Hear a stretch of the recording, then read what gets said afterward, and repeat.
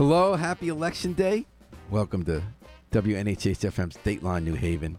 I'm your host, Paul Bass, inviting you to look behind the headlines on the stories that make our community tick. We're lucky today that it's election day. Because it's election day, we're able to have in a studio today someone who otherwise would be busy at work, at school, but there's no school today. We're very fortunate today to have Dr. Jonathan Berryman in the studio. Dr. Jonathan Berryman is the assistant principal, the new assistant principal at Hill House High School. He's the founding director of New Haven's Heritage Chorale. He has overseen the music performed Sunday morning at a whole bunch of different churches in our area. And we're going to find out about what makes him tick, what makes him story, and how one person who's such a valuable member of our community got to the position he's at today. Good morning, and thank you so much for coming on the show. Good morning, Paul. It's a pleasure to be here. And I'm going to ask you to get real close to that mic. You almost touch it, but not quite, so that we hear you clearly. So how's it going? You glad to have the day off? Or like you look every morning, you're ready to get up and deal with 500 kids or 800 kids at Hill House? Well, Hill House is almost, we're pushing 1,200. Oh, my goodness. Around the That was off. mark. Okay. With more on the way. But yes, I am glad and delighted to have the day off. It's a much-needed day. Assistant principal is... What is assistant principals? What's the main job? Of assistant principals? Is it mostly to make sure kids aren't like going crazy in the hallways, or is it to make sure teachers are staying in line, or is it teaching? Well, ultimately, it's to assist the principal, right? To help with the management of the school. So they're basically four facets that an assistant principal oversees. It's instructional leadership, trying to make sure that the vision of how students are supposed to achieve is cast, and that there's buy-in to it from all of the stakeholders, administrators, parents, teachers, students, etc. Working with our teachers, so talent management, making sure that they have what they need to do their jobs well. Organizational management, looking at how schedules are made and how the budget is spent in support of the entire organization. And then culture and climate, making sure that there's an equitable approach to how we work with all stakeholders. So what's a day like? Like, you spend most of the day in the office, you're spending in the classroom, you're spending in the halls and lunchroom? So the day varies. Certainly at Hill House, the day goes very quickly. We start at 7. And 7? Yes. So See, I feel so bad for the teenagers because of their biological clocks. When I was a teenager, 7 was like a tragic moment of the day. But like 11 at night, you're just getting going. And I know this thing about like how dark it is, the kids waiting the bus and the teenagers have sports. But don't you think we should be starting the day later for the teenagers? Or what do you see at 7 in the morning? Are they conscious? No. So 7 is early. So the doors open at 7. Classes start at 7:30. The day is over at 2. And I believe there are studies that show that, yes, high school students should start school later, but we would have to have buy-in from all of the sports teams and sporting events and things that happen after school in order to make that possible. Now, you were accused of being a conservative on the way in. The conservatives usually say, oh, that's wimpy liberal stuff. Make the kids get up. I had to in my age. And then the other side says, don't we want to optimize when kids are going to be at peak performance, right? And when everybody's at peak performance, right? Being somewhere at 7 o'clock in the morning for most of the people I know is something we learn to do, not necessarily something we look forward to doing. You know, assistant principal when I was growing up a million years ago was sort of a joke trope, which was sort of like it usually in those days, the stereotype was that it was a male who could basically not be stuck in an office like the principal and make sure kids aren't getting in fights. And I remember realizing it was so much more than that when I was in 7th grade. I'd written an article, school paper, about a concert I went to. And it turned out Mr. DeMarco, who's this principal, was this really sweet guy. He's there in the lunchroom. And he had read the article and told me about different music he liked and not, and how much he loved Jim Croce. And we had a big argument because I was a snotty 7th grader who thought Jim Croce wasn't good. I think I was wrong about that in retrospect. I guess what I'm getting at is you're a musician. How does music and soul play into the role of an assistant principal like Mr. DeMarco? So I think many of us, the music we listen to has great sway on us, right? So we probably remember song lyrics better than we remember philosophies. Darn straight. So song lyrics become our theories. All right, more money, more problems. Is that real? We know that line, but and I don't believe that that's the case. But it certainly is a well-known lyric. Well, sort of like discuss. There are a lot of nuances to that question. Oh, there More are. money than what? More money than if you don't have enough to eat? That's not a problem, right? More money than you know what to do with? That's a problem. No. So song. I know for me as a musician, there are lots of song lyrics that run through my mind. Certainly from my Christian background, many song lyrics that kind of govern how I operate in general. So music definitely has a sway in me as an assistant principal. And what about the way music keeps us going? You know, remember in high school how crucial music was to our lives? It was sort of our identity, how we related to other people. And it's not just like poetry being recited, although that could be meaningful too. There's something about the combination with beat or melody or harmony that kind of is in your head that propels you, don't you think? Whether it's something that enables you to keep going or gives you a framework in which to operate. Well, absolutely. So as I think about the concepts of music themselves, beat, rhythm, melody, harmony, form, tone, color, and then expression. All of those things are musical elements or concepts, but they also are concepts through which we can govern our own activities. So moving, how we move, how we sing, how the pattern of our speech, all of those things are functions of music. So yes, there are some things that I deliberately do, and I know I'm doing to achieve certain effects with certain students. Can I have an example of that?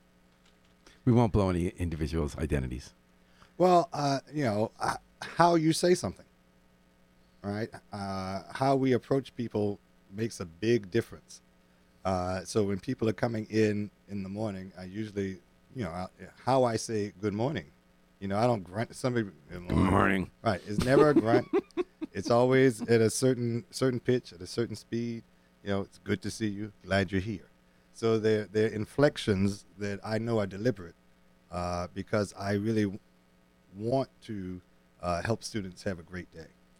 How about in terms of talking about music, literally with children? Students? Is that ever a bridge? Only on occasion. So we have some students who go, excuse me, to ECA. So we've talked about the instruments they play and what they're working on and whether or not they would be willing to do something at Hill House since they are talented musicians. Oh. And is it an example of something you made happen like that? Not yet. But there will be, because you're just getting started. Well, just getting started. And at some point, it would be great for Hill House to have a choir because we don't have one.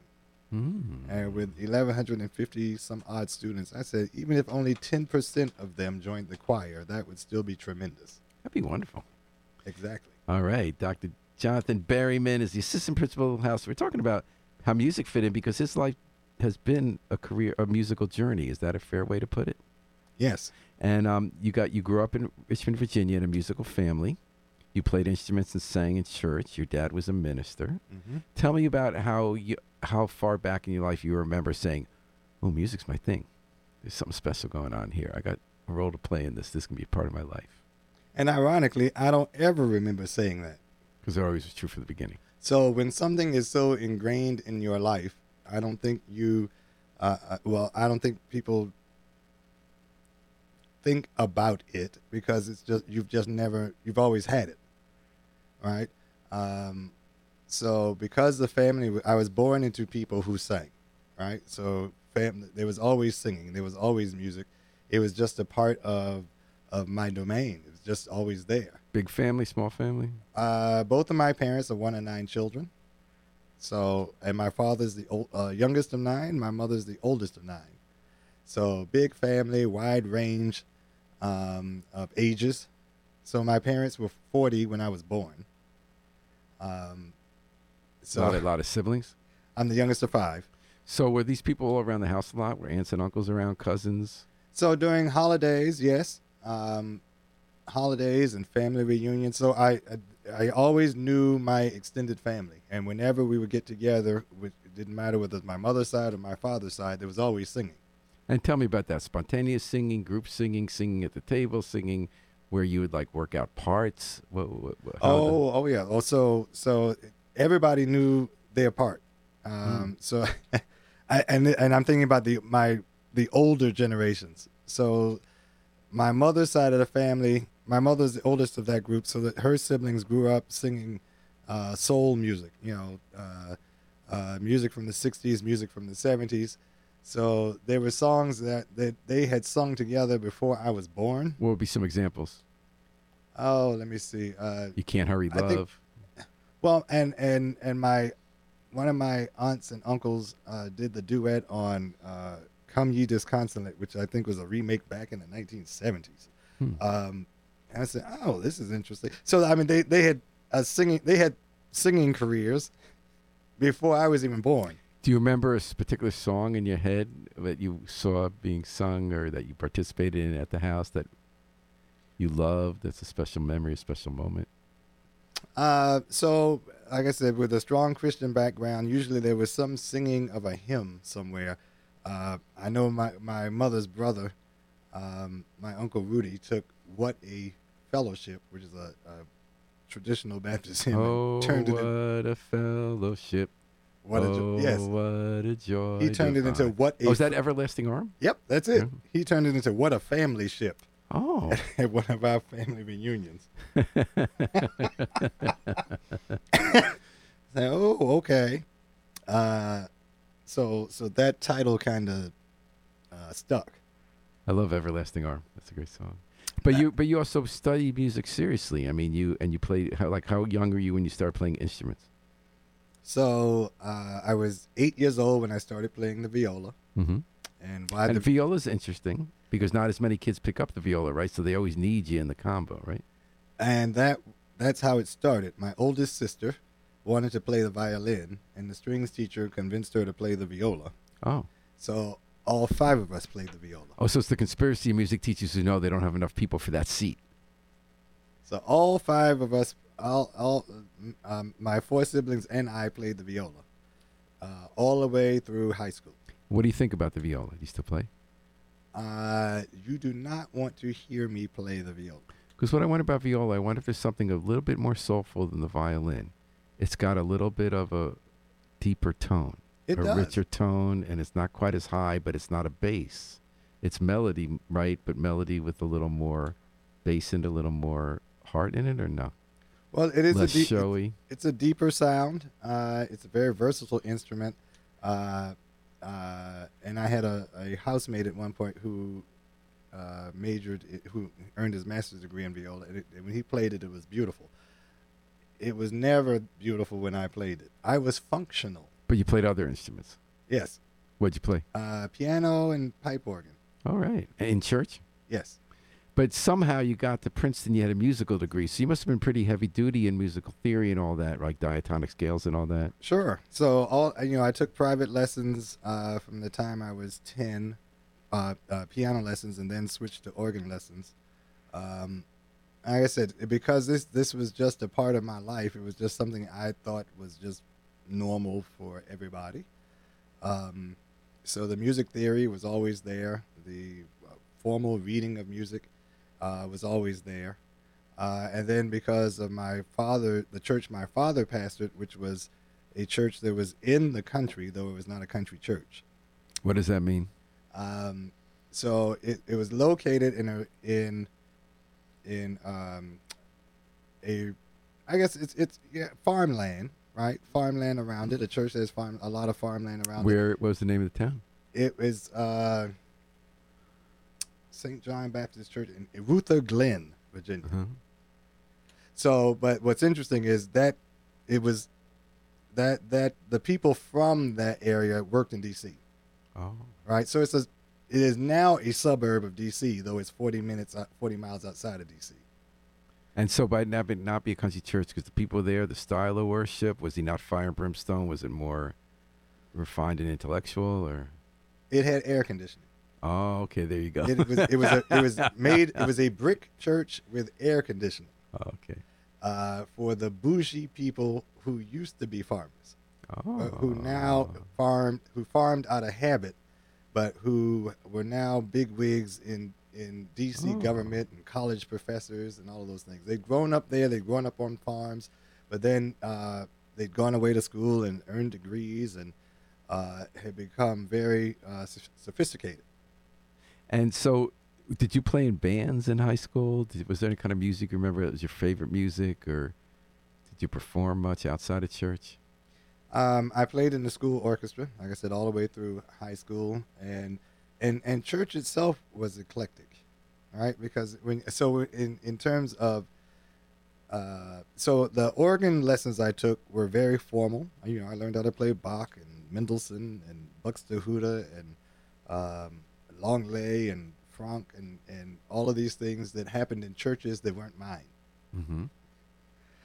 In my home church, yes, you had to play Bach and Handel, but you also had to play the blues and gospel and all the kind of and then it was traditional gospel, and then now modern gospel, right? Contemporary gospel. Which could one argue Pentecostal has a lot of pop in it?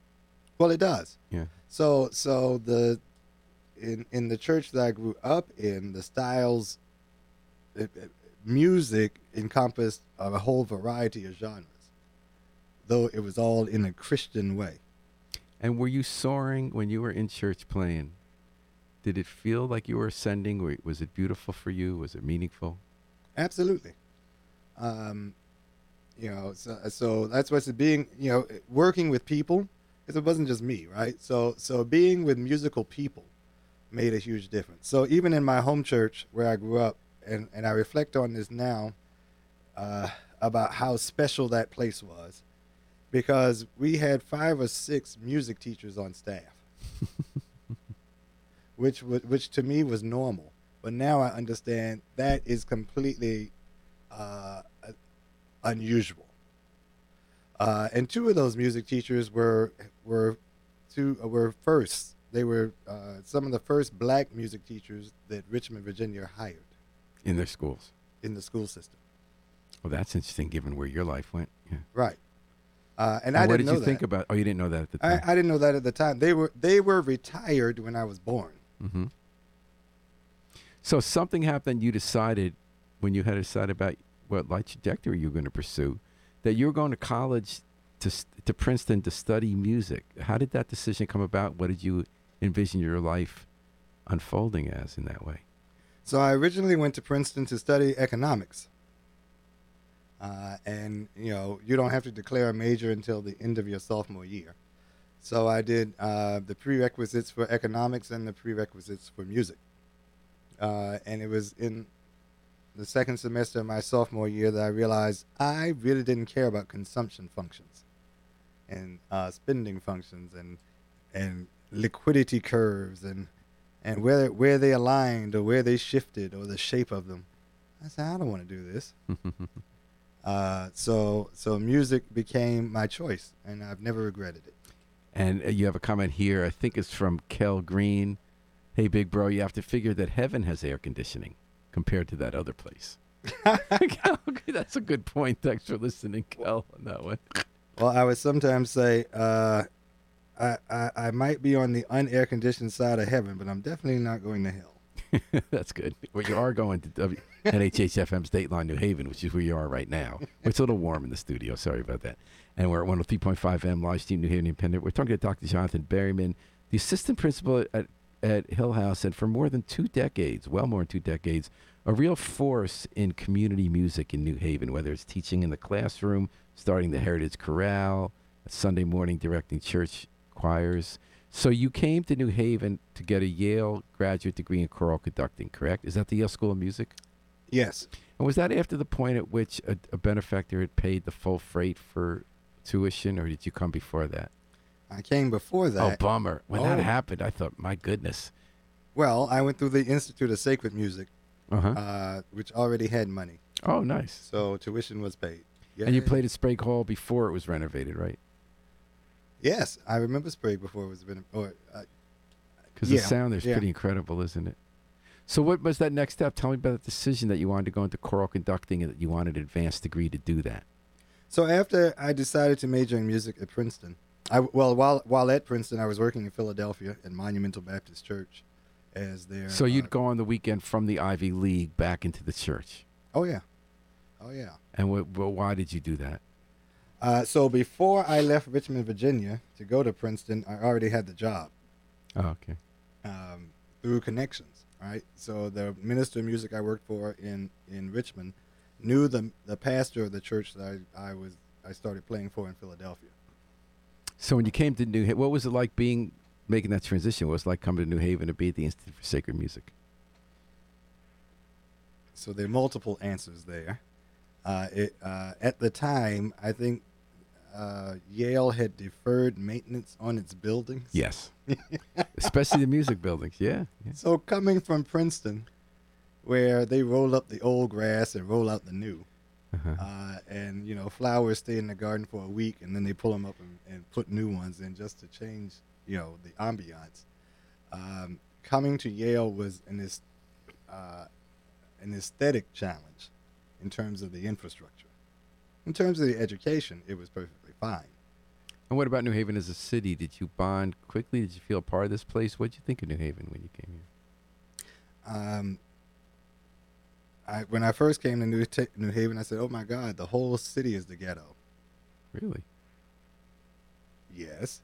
So remember, downtown, the biggest thing downtown was the tattoo shop. And that was new at the time. You came early 90s? 1994. Yeah. That had the biggest marquee, tattoo. And every bar was a dive. I said, "What is going on here?" The mall was just about defunct, right? So Macy's was long since gone. Whatever glory of the mall there was had departed. Actually, Macy's had closed only a year before you came. And the department store next to it had closed before that. Halleck's, yeah. And the mall had closed, and now they were trying to keep it up with, like, single vendors and, like, yeah. And that was our moment of truth, deciding what do we want to be as a city. We were going to continue trying to chase the suburban dream and transplant it in an urban environment, or do we want to go with what makes us different and special and the people who are here? Yeah. So New Haven was, coming from Princeton, where Nassau Street is this string of lovely high-end shops, and you're surrounded, That's true. You came at the bottom of the retail moment in New Haven. Yeah. So it was, there was a culture shock in that regard. And then, of course, once I started working in churches in New Haven itself, I got to see the real New Haven, which if you're in the Yale bubble, you rarely Well, that get a reminds chance me, to see. too, when you said that, it reminds me, like, I always have to stop and think when you say things like that, because I've always loved New Haven so much, and it's been through these periods of feast and famine, but it really has to do with the kind of people and institutions who are here, and the neighborhoods and the diversity of the people here, and the way everybody dreams of something big. And it's not for me whether there's an outlet of Urban Outfitters, or a kind of $20 cocktail bar. Right, and all But those of have come.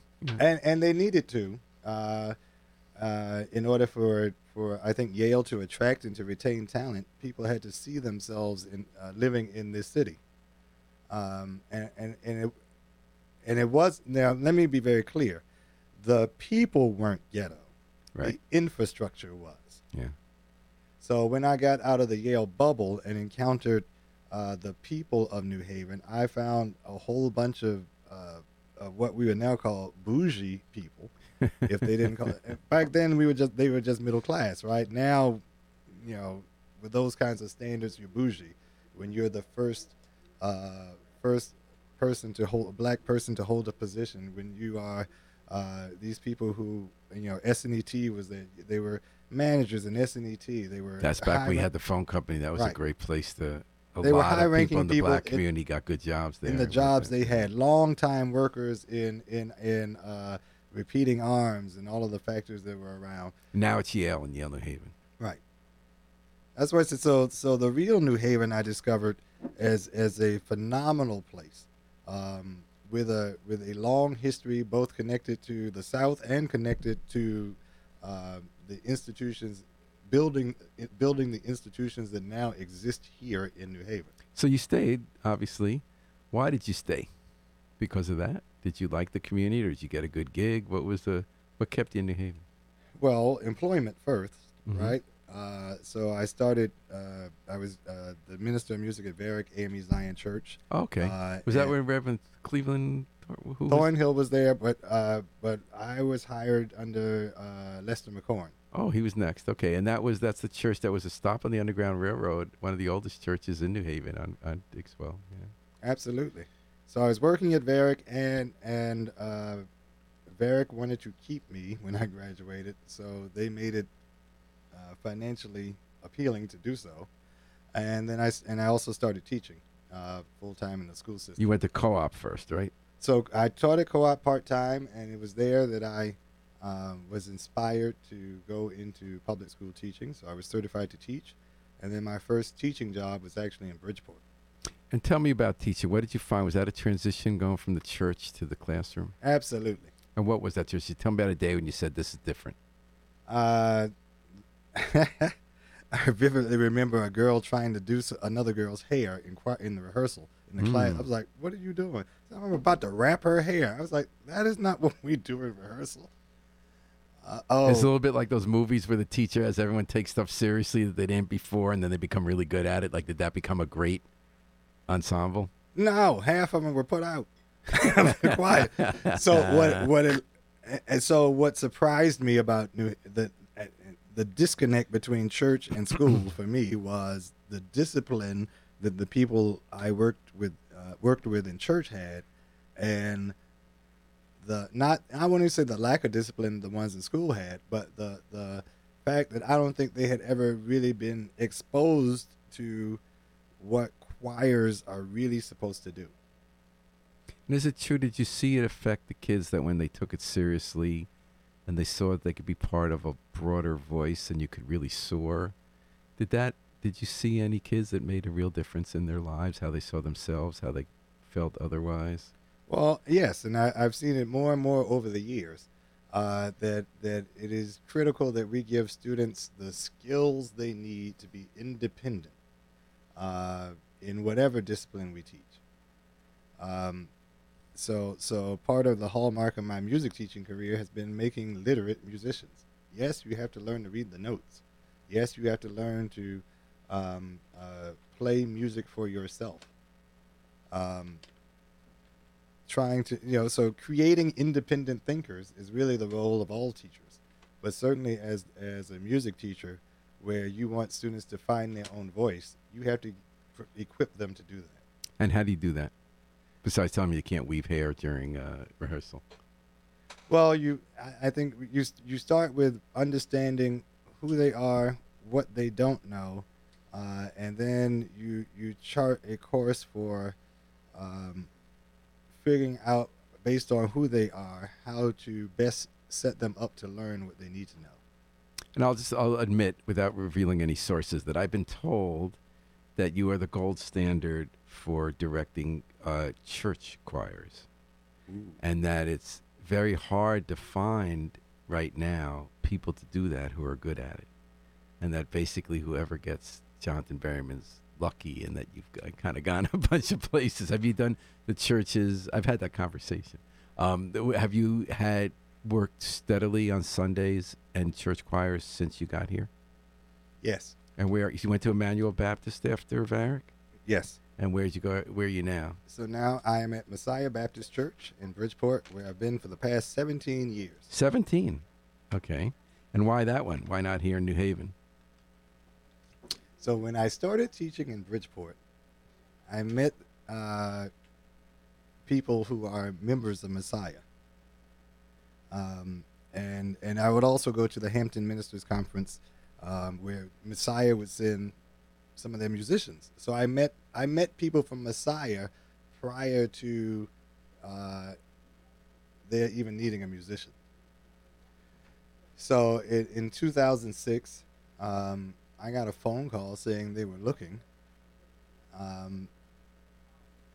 and eventually we started talking about what they wanted and what the opportunity was, and it was a great match. Is there a secret to the strategy of making a church choir and backup ensemble work? Do you have anything you do specifically that makes it happen? Well, I think anywhere, and once again, it's about being where you are supposed to be, right? So God makes a way for things to happen the way they're supposed to happen.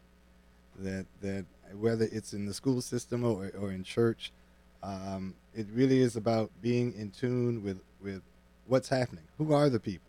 What do they need to hear? Based on what you have, how do you utilize that to its best? And then how do you find the people who aren't here who probably need to be here? There's one ancient rabbis, who wrote about the role of music in prayer. He says when you start talking to God or looking in your soul, you're saying words, and then you're adding the melody to get higher and get deeper into it. Then you're chanting after a little while, because it's not really the meaning of the words that matters. It's the way the sound goes to the music that lifts your soul, and that eventually you stop with any kind of language word. You're just in the music, and that's sort of how you get closest to God, and that's how you ascend the highest. I don't know if that's well, it's all striving for authenticity, right? So it is not form or fashion as much as it is connection. So while you were teaching, and when did you come back to New Haven to teach? So I was in Bridgeport for a year and a half. Oh, that's not long. Okay. 1996 to the beginning of 1998, and I've been in New Haven ever since January 1998. And then you added a third stool to all this work you do, which is that in 2005 you founded and directed the Heritage Chorale, which is a totally different kind of musical creature, correct? Or is it not? So, founded in 1998. Oh, 98, sorry. And it was, it's not that different. Because what is the Heritage Chorale? It's a community chorus. It's a community choir. It's really dedicated to keeping the history of African American music, particularly church music, alive and well, and audible and accessible to audiences. So many of our members, especially at the founding, were already singing, and they had sung together before in choirs. They were active in their church choirs. So really it was almost an extension of the church choir, but from multiple churches. And so that's still going on today. That was, what are we now, 25 years? Huh? 26. So and how often does it practice? How often do you perform? So we started rehearsing again this past spring because, during COVID, nobody was really gathering like that. And we're working on what our next steps are. So we're rehearsing, yes, singing. We're also talking with Dixwell Congregational Church about planning some community-based workshops really centered around rebuilding the choir and intergenerationally, because most of us started singing in choirs as children, and now many churches don't even have a children's choir. Really? So New Haven has approximately 20,000 school children. That's it, and it just makes sense to provide somewhere outside of schools for them to sing within community. So does the Heritage Chorale have a youth choir? No. But it is time to rethink our model about what do we need to do to maintain our mission.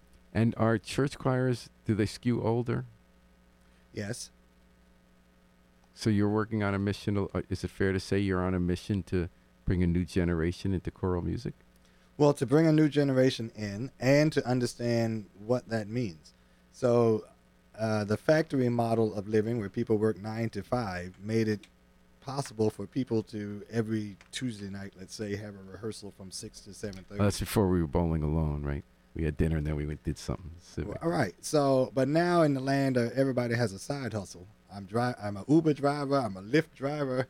I have a full-time job, a part-time job, my own side business. How do we make time for people to rehearse? So even rethinking what that now looks like. So what does it look like? Like, how in the world do you get all these people's schedules together and we're not all in the factory model? Well, and I think it is that you have to craft that time, but we also in the digital age where I've started sending parts. No, learn your music before you get here. That idea of coming to rehearsal to learn music, that is over. That's dead. And is that because of how gone. hard it is to arrange the time? Well, but also because it's no longer necessary, Mm. right? If you can go on YouTube and learn all the entire Messiah, and learn your part. Here's the score. Here's somebody singing it. It's following along, almost like follow the bouncing note, bouncing ball rather, which was before my time. So how are we utilizing technology to bridge the gap, to make sure that people who do have side hustles are not spending a whole lot of time in rehearsal trying to learn music, but they're coming to rehearsal Make the rehearsals count a little more? right, to perfect the music. Everybody knows their part. The only reason we should come to rehearsal is so that we know how we're singing it together. And it sounds to me, if I don't want to tell you this, overstating it, that's part of what you're thinking in terms of getting a choir going at Hill House, sort of like get people singing choral music and have it be something they're familiar with, because people don't go to church as much as they used to, right? No. And with Google Classroom, it's the same deal. Here are the parts. If you're singing soprano, alto, tenor, bass, here are all the parts. Here's the music. Come to rehearsal with this stuff learned. And of course, we've seen that spread throughout music where people, playing for change, those videos where people all over the world to do a song, like The Wait or something. You see someone who does percussion in Kenya and someone who does like Mexican music and someone who does American pop music or blues, and they'll all be playing a different part together. They do it from different locations. Started during the pandemic. Exactly. So I wonder, and a lot more collaboration takes place over the web. Are we losing anything, or am I just being an old fogey, just not understanding that things just change? It's not better or worse. It's just the weather changes. Technology changes us when we're not facing each other, sitting together as much when we're collaborating. So, being face-to-face has its merits. And right? hearing what the other person's doing, sort of feeling it. Sure. I mean, there's no substitute for face-to-face, but the digital also now gives us opportunity that we didn't have before. No question. You can collaborate with many more people all over the world, right, at any time. Exactly.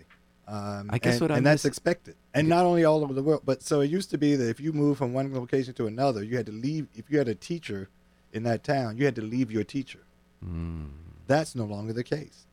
So I don't mean to be an old fogey. I'm just remembering that feeling of when you're jamming with someone. It's not just looking in their face. You're feeling what they're coming up with. There's an unspoken communication in music when you kind of get in a flow when you're making room for each other to ride with an idea and playing off each other's sounds.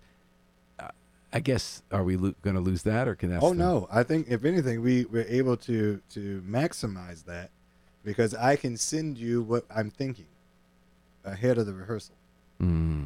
So you can have some time to say, what can I do there? So I can go deeper into the other person's ideas before deciding how to roll with it. Yeah, you can have a yay or a nay. So you know what, I listen to. I love your optimism. We always, when we have technological change, we always focus on what we're losing rather than what we're gaining. I think you got a great positive spirit on that. And we're talking about that with Dr. Jonathan Berryman, who's assistant principal at Hill House for more than 2 decades, teaching music in New Haven, doing community music, founding the Heritage Chorale, Sunday choirs. So you made a big jump this year. So you were a teacher, all these classrooms you were at, Fairhaven School, Betsy Ross, Barnard. In addition to teaching music, you were the climate leader at Barnard. So you were getting deeper, and you got involved. You were vice president of your union. So you got deep into education. Yes. What made you want to make that fateful step upstairs to being an administrator and being assistant principal of a high school? So I've been the beneficiary of having great administrators from my childhood on through my teaching career. And one day I looked up and I said, based on how generations are shaping out, I am in the older generations. So all the people that I grew up with, who were my administrators, they've retired. Right? So in thinking about the natural order of things, I said, I am part of the bridge generation, that generation that bridges what was before and that helps those who are coming along understand how to make it. So for me, going into administration has been more about leveraging what I have experienced it and the skill sets that I have to help people to be able to teach for 35 years and to do it well and comfortably. And boy, you're coming at a tough time for administrators. I mean, we need you. Again, let's not look at the negative, look at the positive. What a difference an administrator can make now when people are coming out of COVID, when they didn't have regular schooling and they fell behind, when the emotional distress among children by most measures is a lot higher now. They're just getting through the days a lot harder for kids. Am I looking too much at the negative? Is this a great moment to be in high school? How are you tackling what we're hearing as these challenges in this public schools? I think it's all in how you look at it, how you spin it, yes? So I was thinking about this earlier, and the 2020s reminds me of the 1970s in terms of where America is, because it's having to make some decisions, right? So we when I was very young, in the 1970s, everybody didn't go to college, right? Going to college, there were factories still open here in New Haven, so having a factory job was still a reality. Some people went to college, some people went to right directly into career, and then now factories here in Connecticut dried up. But now we're at a time where the technological piece that allows you to work in the new factories or in the new manufacturing field is coming back, or even or even being a plumber or electrician, you can make really good money and you can make great money. Career. Yeah. Not even good. You can make money as long as you're awake. Yeah. If you can fix an air conditioning or a heating system, if you know plumbing, if you know electrical work, you can make money all day, all night until you. And you don't have to go to asleep. college. You need a little training. And so while college is an option, we also understand that we have many people who have bachelor's degrees and master's degrees, and the most prevalent thing they have is debt that they can't see their way out of. So college didn't produce this heavenly land that we thought it would either. So education is now at a point where it's helping.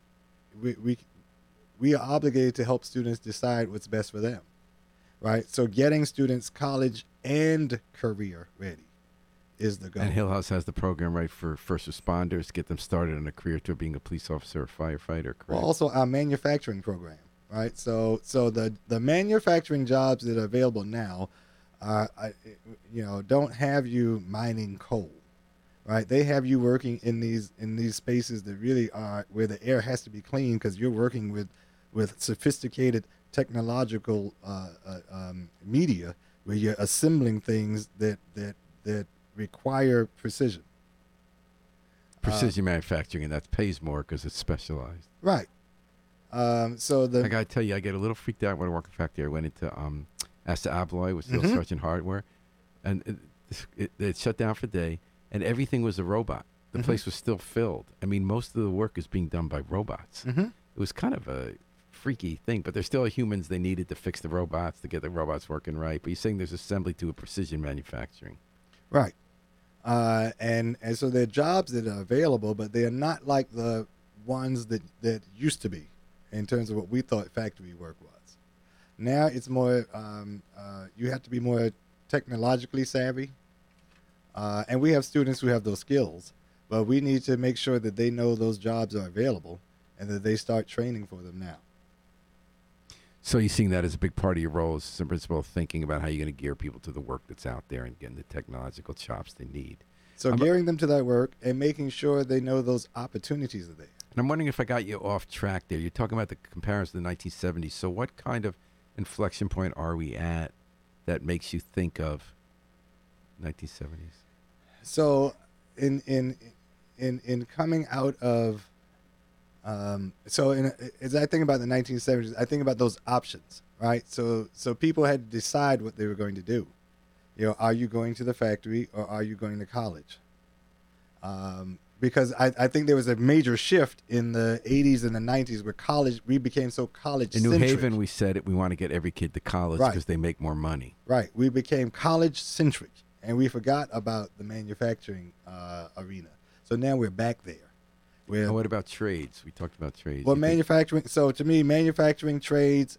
So college is its own thing, but now shifting that focus from trying to push everybody into college to going back to creating a more balanced workforce.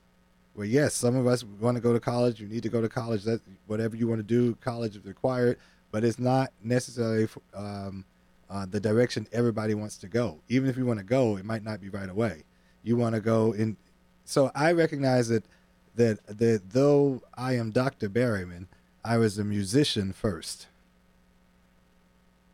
And had I not been a musician, I wouldn't have been able to afford to become those other things.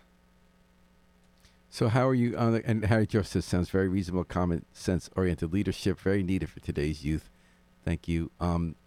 What do you tell me about it on the ground, hands on, how you're trying to put that philosophy into action as an assistant principal at Hill House? So have you taken on particular initiatives or? So we do have college and career readiness at Hill House. So the High Heights program deals with is helping us to really shape our students' mind around going to college and helping them with college tours and essays and all kinds of things.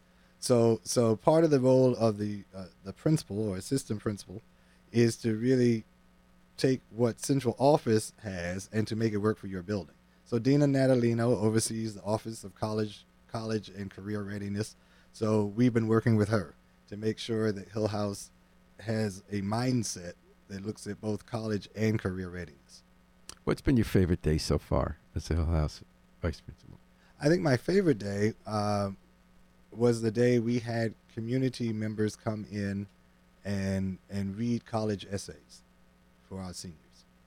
So Miss Jeanette Robinson, who's also there are 4 assistant principals. Jeanette Robinson is one of them. She oversees grade 12, and she really helped. She put together that activity in conjunction with our counselors in our Higher Heights program. That was impactful because we were able to get community members to come in and to see in a very tangible way and in a finite way in terms of giving of their time what our high school students were doing. So just creating that volunteer opportunity because I think many people want to help. They want to be a part of assisting the next generation to move forward, but it's on the school administration to create some tangible and finite ways for them to do that that's meaningful to them and to the students. Has there been a moment where students said or did something that blew you away that was very special, that surprised you so far? I know you're only a couple months in. Students say the strangest thing. I think I posted on Facebook the other day, the student who said, "My hair is bald." Hair is bald. What does that mean? Well, I said, "My hair is bald." That's deep, I think. If we know what it is, what it means. And I was trying to envision that. I know what he meant. What do you mean? Right? Because he was saying he meant that that he didn't have a lot of hair, or whatever. Oh. Not my head is bald. Right. But my hair is bald. I said, "Gee." So I don't know how much you read about other school systems, but in Florida right now, they're banning all phones all day. And in other school systems, I think Arizona, they ban them while you're in class, but they let you have them because there's some kids who take classes by phone at the intermissions, Do you have any feelings about what we should do with phones and social media during the school day, what impact it's having on the kids? So I have no problem with problems with students having their phones, as long as you get your work done. Mm-hmm. Right? That's what I said. I'm a person, when I sit down to work, I have a computer over here, my phone over here. I'm working on both of them. So I think it is more about teaching students or anybody to manage their time well and to be responsible about how they get things done. Because ultimately, we don't care how you get it done as long as you get it done. What about distraction? Because you talked about the hair weaving back in the day in Bridgeport. Is there a kind of distraction? Like if you get this choir started, and are you going to start the choir? Is that going to happen in Hill House? We shall see. Are they going to be allowed to have their phones on during choir? That's why I said if they're singing, it's okay. So actually, we sometimes sing from our phones now. Right. Because the text is there. How do you feel about that? When I'm watching a musician perform and their lyrics are right in front of them with the phone, I'm not sure how I feel about that. I don't like to be the cranky thing shouldn't change, but there's something that used to have to memorize the lyrics, and it kind of had something to do with the performance, and you were connecting more with an audience. But that must be rigid. I like the way you're so much more open to the change. When you're performing and you're looking at your phone lyrics, does that get in the way? Or is it just we're evolving not to be able to remember anything because we have our phones remembering everything for us? Well, I think sometimes if you want to hear those words right, you better let them have that, have some kind of cheat sheet, right? Because even in, whether it was a piece of paper. So I think about, scat. Ella Fitzgerald started scatting when she forgot the words. Oh, really? That's why. So I know the melody, but I don't remember these verses. So I think that, and musicians are now reading from tablets, right? So they don't have organ scores anymore in front of them, and with automatic page turn. So and they always had the music on the stand, so that doesn't change, right? Right. So, but now they put a tablet on the stand, right? And there's all kinds of software just designed for people who are reading music from these tablets. Do you have any parting words you have for us? It was such a joy to hear your story. I've always admired you and the work you do in New Haven, and I'm just so glad that Election Day they gave you the day off in Hill House so you could come into the studio at WNHH-FM. And I love the optimism that you see possibilities. Oh, yeah. Where absolutely. Other people see change as a threat. Oh, no. We have more possibilities than anything else. This is a very exciting time, both in our school system and in New Haven. Because we have everything we need. We just have to utilize it well. I think we're going to close on that. Thank you so much, Dr. Jonathan Berryman. What a joy to have you on Dateline New Haven. Good luck on your work at Hill House. Good luck at the Heritage Corral. Good luck at Messiah Baptist Church, year 18. I guess you're in there. And keep it going. You're keeping our city moving. Thanks to Harry Droz at the controls, getting us into the multiverse. We're going to take it out with the Afro-Semitic Experience performing I Wish I Knew How It Would Feel to Be Free from the group CD, A Plea for Peace. This is Paul Bass inviting you to fly free with us all day and all night long at WNHH, New Haven's home for community radio.